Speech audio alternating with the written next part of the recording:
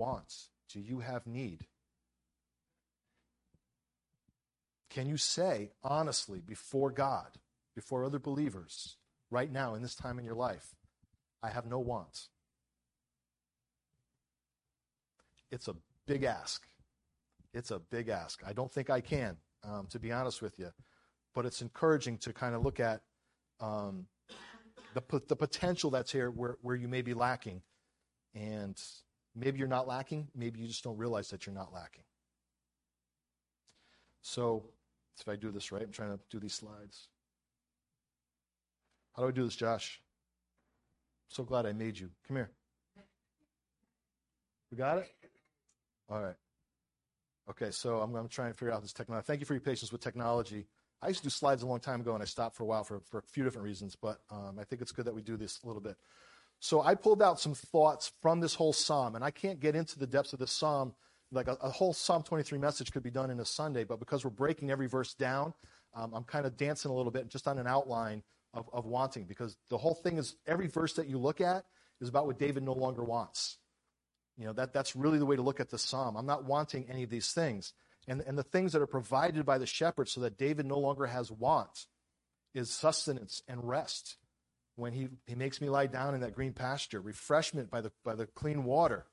He restores my soul. He leads me in the paths. He gives me direction, my well-being, my health, my safety, courage for me, protection, comfort and correction with the rod and the staff, blessings, and just a flat-out relationship with the shepherd. All this psalm is saying all these things we should no longer want in our relationship with God. So what's our immediate reaction when we think about I shall not want? What's your immediate reaction? Josh, there we go. Okay, so I got to tap it. This is an insight to my son's life every day. Josh, get over here. So, poor kid. So when you have an immediate reaction, you say, I shall not want. What's the first thought that runs into your head? What direction does your mind go? Is it to the temporal? My daily needs? Is it my shelter? Is it my daily bread? Is it my comfort? Is it my home? Is it my car? Is it my job? Do I look at this and say, when I say, the Lord's my shepherd, I shall not want, my temporal needs are met. God has been good to me, and I'm good. Or is your reaction the spiritual? I have a relationship with the shepherd now that I did not have before. And because of that, I have comfort and peace. I'll say this. Everything for the Christian is spiritual. Even the temporal. Even the temporal. It's all spiritual. You should never separate the two no longer in our life, because it's all blessing by God. So what do we want? What are we looking for? Our earthly needs? Our spiritual needs? Well, it's both, but it's all spiritual. It's spiritual because it changes our perspective. We're able to look at everything, good and bad, and say it's a blessing of the Lord. Every challenge, every abundance is still of God now. So when we look at everything in our life, we're able to say, I don't want. We'll get into more detail on this stuff as we go through it. But the question has to be, are we satisfied spiritually so we're not hungering worldly? Are you satisfied spiritually so you're not hungering worldly? We're made to want. You realize that, right? The first thing that happens in us, whether you realize it or not, is your soul is wanting reconciliation with God. That drives every person through everything they do and everything we do in life, whether we realize it or not. People do not know that they're living their lives a certain way, trying to fulfill it with things that can't fill it, because they have an innate desire to want. And what they want is reconciliation with God. And what David points out in this psalm so beautifully, all the blessings that come from the fact that this relationship is now restored. He is his shepherd. He is his provider. He is his God. And if we have that mindset, that balance, that foundation, that changes us in everything to say, I don't want. Doesn't mean I don't want things to change, but I don't want. It's a mindset. It's an attitude. It's a perspective. Can we accept our conditions?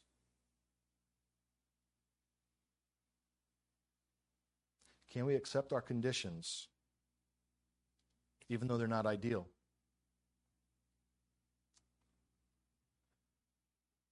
I was thinking when we were on vacation this past summer, we were driving across the Midwest. At one point, I think it was the drive from Detroit to Chicago, which was rather long. And we had to stop at one of those highway rest stops. And there was a family sitting out front of the rest stop with a sign. Young family, maybe 3 kids, kind of running around, young couple. They had a sign that said, homeless, living in car, need money for gas. And I had to stop and rest. So when I came back out, somebody else was talking to them. And so I just kind of moved on my way. Some guy that brought someone else in to talk to them. Looked like they were having a question. I heard the guy talking about their circumstances and why they were that way. And are we able to say, even in that circumstance, have you ever considered, like, I don't think anybody here is in that circumstance or been in that circumstance that I'm aware of, but if things got like that, you've lost everything, no fault of your own. Sometimes things happen. It's no fault of your own. But you end up, your family in a car. That's your home. Can you say, I shall not want? It's a tall ask. We should be able to. We could plead with God, say, God, change my circumstance. God, provide for my family. God, get me out of this. But at the core of our heart, we need to accept that that's where God has us. Our relationship with him is what matters in that moment. Our relationship with him is what matters in that moment. So do I need to adjust my expectations of what qualifies as a want or a need before the throne, before I say, God, I want, I need? I think that the intimate relationship can clarify that for us. So a question I have, when you read this, I shall not want, or you say I shall not want, are you making an observation or a decision? Is it an observation or a decision? If it's an observation, then I'm making acknowledgement. I'm aware of something that's happened. My relationship with God means I don't want. It's a status, it's a condition, it's a place I'm in. I know where I'm at right now with God. So I have no want. But can it be a decision? Can I look in the mirror and say, I commit, typo, to not want any longer? I can't blame that one on Josh. Sorry, buddy. That's all me. I commit, I purpose in my mind, in my thinking, to not want any longer. I think we need to do both. We need to do both. You need to read that psalm. You need to live that verse. Say, the Lord is my shepherd. I shall not want. That's a condition I have with God right now. I recognize and I humbly proclaim and worship my God that because of my relationship with him, I'm in a place where I shall not want because he's taken care of everything that I actually need, which is my relationship with him. But I can also say, I need to commit this to my mind because we have to.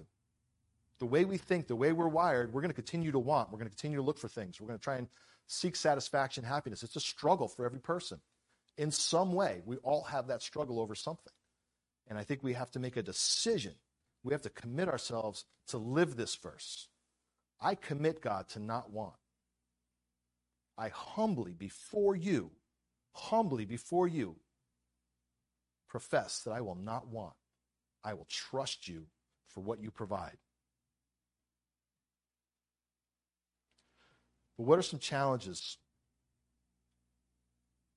And pulling some of these thoughts actually from the life of the sheep, because we want to maintain the condition of the psalm, the attitude of the psalm, which is my relationship with God as my shepherd.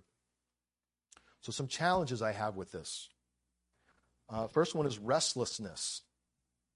It's hard for me to not want if I'm restless. If my condition, my heart, my spiritual condition is restlessness, I'm always kind of trying to find out something to do. I can't just rest in God, you know. I'm always admired the servants of Christ that we've met, the people who come to conferences and the people who talk and the missionaries. There's a peace and a serenity they have because they know what they're doing for God and they just do it. They're not over here and over there and over there and over here. Let me try this, let me try that, let me try this, let me try that. Let me see what I'm supposed to be doing for God.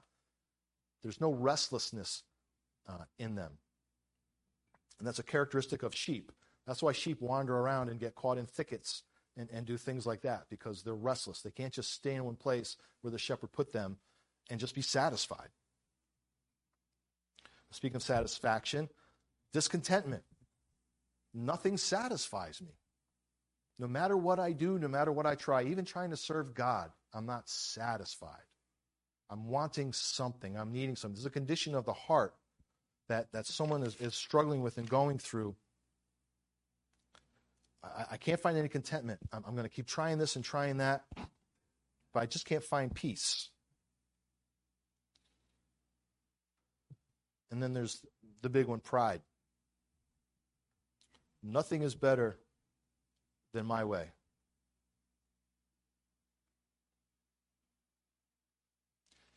Can I say, I shall not want, the Lord is my shepherd, and trust in the place he has me, in the work he has me? Or am I continually trying to find something else? I'm just not satisfied. I can't find any peace. I can't find any rest because I'm not at peace with God.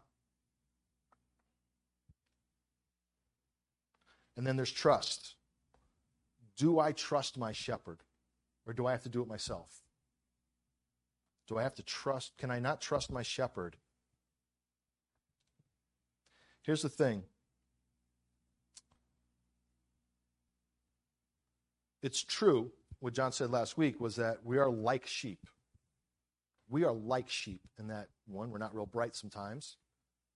We get ourselves into trouble. We wander into places we should not go because we're restless. We're discontent. We want to find something new. We just can't be happy with what God has for us. But here's the thing, folks. We are not sheep. You know what separates us from the sheep is we actually can learn. We can change. We can mature. A sheep will always wander off. That's why the shepherd has to be on it all the time. The shepherd gets no break because the sheep will always wander off. But we're not sheep. We're not. We should mature and grow and stop wandering into the thicket which gets us so tangled and caught that we need help getting out. We should not wander off into the craggly place where we left the pasture and the clear water.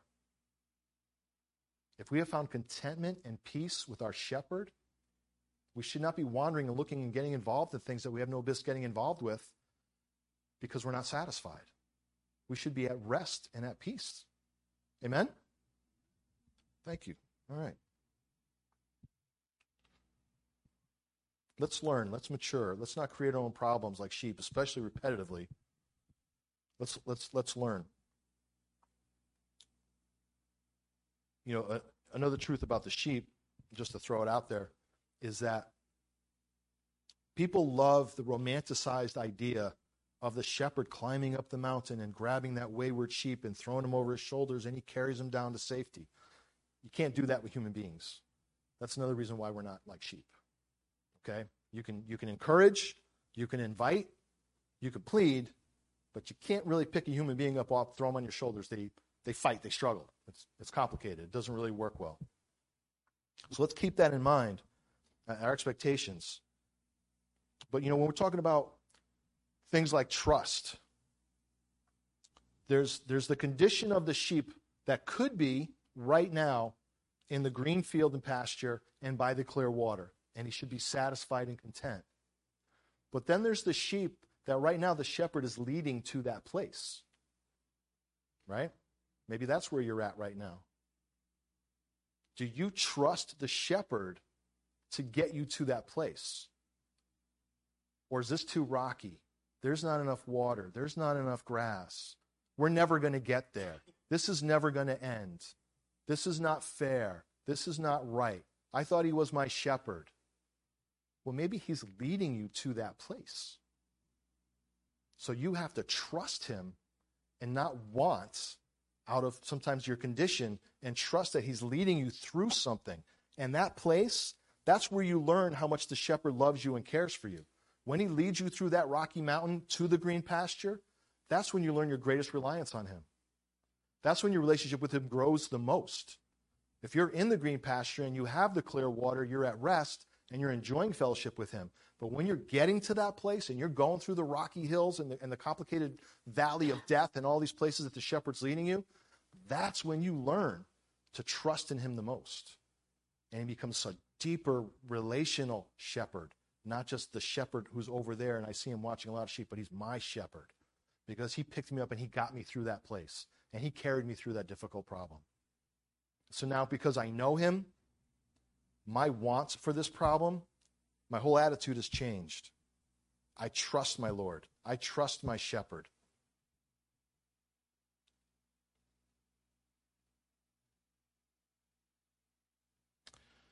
There's also the requirement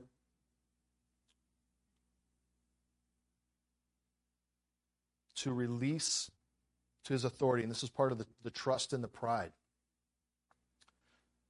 The next verse that we're going to look at is going to say, he leads me, right? He leads me in the paths of righteousness. He leads me beside still water. Do I trust him to lead me? Or do I insist I have to do it myself? Am I wanting control? Am I wanting control?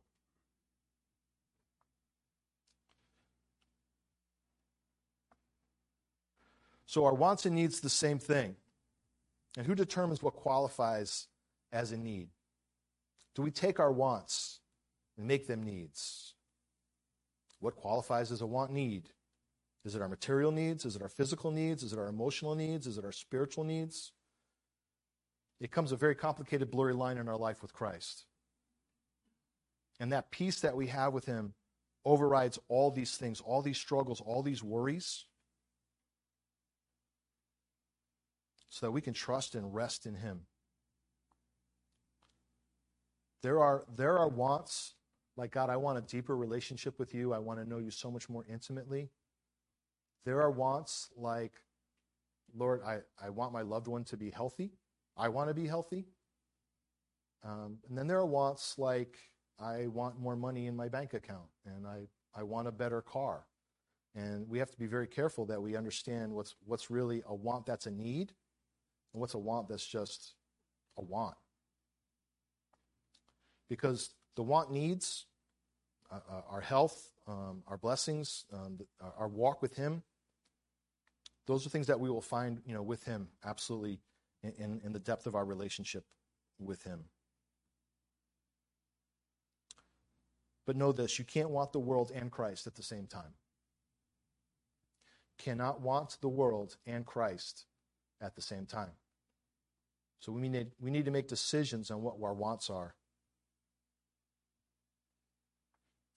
So let's consider what some victories over want are from Scripture. First one, John 10:10. Enjoy the abundant life. You can conquer your struggle with want by knowing this. I have come, this is when Jesus is speaking of himself as the good shepherd, I have come that they may have life and that they may have it more abundantly. Can you focus on the fact that the life you have right now is abundant, and put aside wants and betters and things that you think are needs, and really enjoy the position you're in with Christ, and realize that this life, whatever it is right now for you, and it's not all the same for everybody here, in God's eyes is abundant. And it's abundant because Christ is in it. If it's not abundant, you need to ask, why is Christ not in it? Because that's on you, not him. Is your life abundant? Does it feel abundant? Because the life with the shepherd is a life of abundance. We need to recognize God's generosity. Let's turn to Luke 12.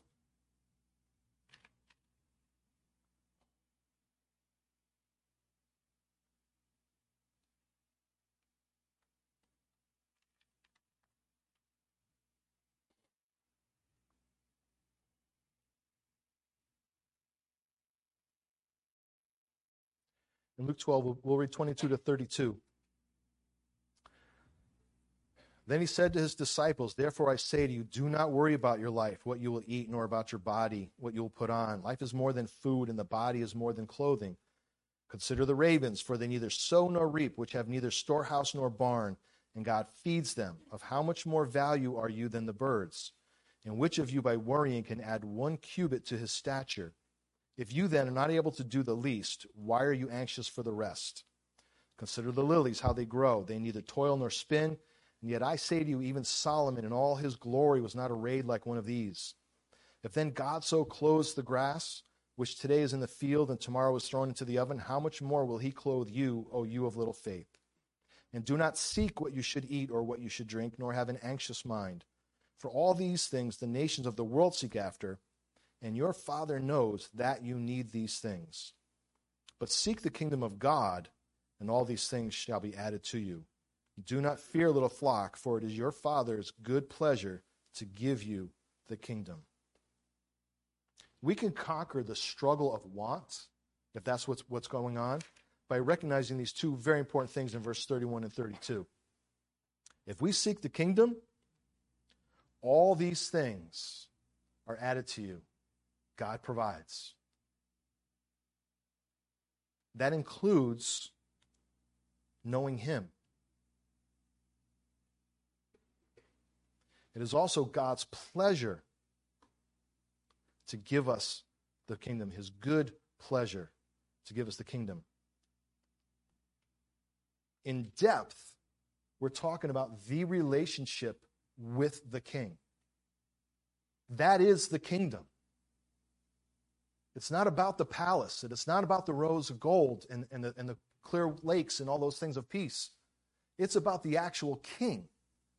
So it's his good pleasure to give you an in-depth relationship with the actual king of the kingdom.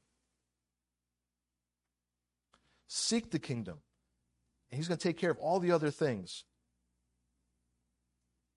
I wonder if Christ is insinuating, and I don't want to put words in this, it's just something to think about. If we're not seeking the kingdom,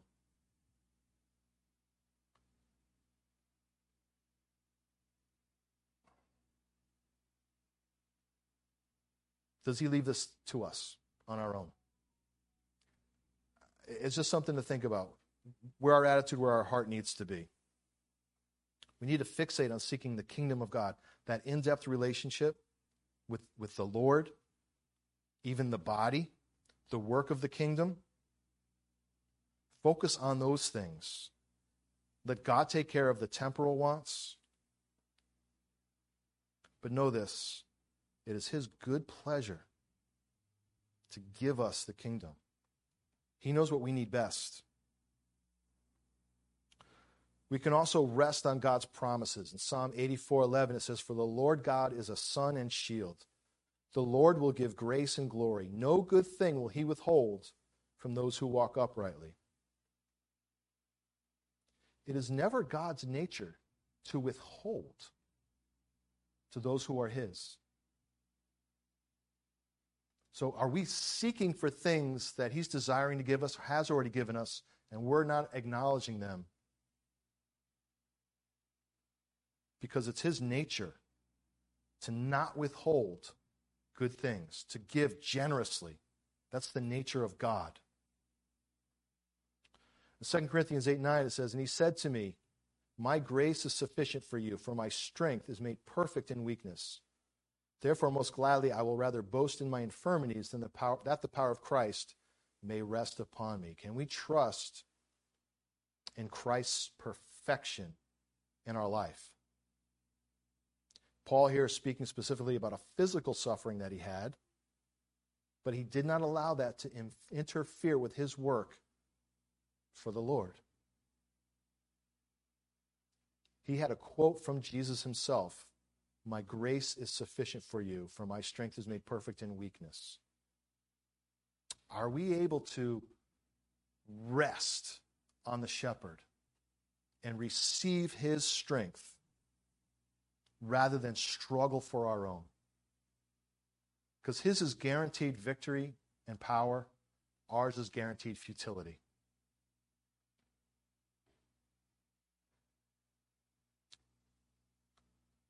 Can you read that? All right. And lastly, we need to live in Christ's peace. In John 20:27, Christ said, "Peace I leave with you, my peace I give to you. Not as the world gives do I give to you. Let not your heart be troubled, neither let it be afraid." And in Hebrews 13:20-21, it reads, "Now may the God of peace, who brought up our Lord Jesus from the dead, the great shepherd of the sheep, through the blood of the everlasting covenant, make you complete in every good work to do his will, working in you what is well-pleasing in his sight, through Jesus Christ, to whom be glory forever and ever. Amen." We have such a tremendous opportunity in life that no one else can claim who does not know the Lord. I shall not want. The Lord is my shepherd. I am not my shepherd. You are not my shepherd. A politician is not my shepherd. My boss is not my shepherd. The Lord is my shepherd. I want to give you this thought. I shall not want. The way I translated it, I abandon desiring anything he does not provide or is. I abandon desiring anything that he does not provide or is. Psalm 23 is built around the relationship with the shepherd. It's a proclamation of the life we have when we're restored to him. Our longing in life from birth is the search for what ultimately satisfies. What we know it is him. Do you know it? Can you honestly say it?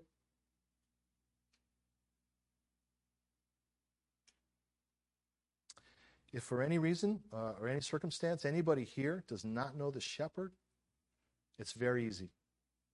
Ask him to be your shepherd. All you have to do is ask him to be your Lord, and you will no longer want. You'll be able to put aside the things of the world.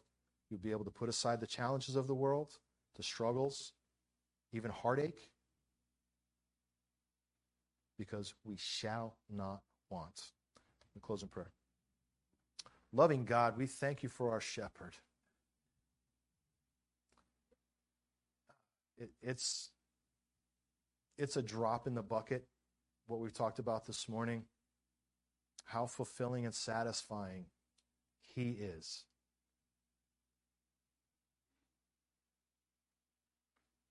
Our circumstances, our situations, our conditions, our health, so many things, God, can be a struggle in this world and in this life.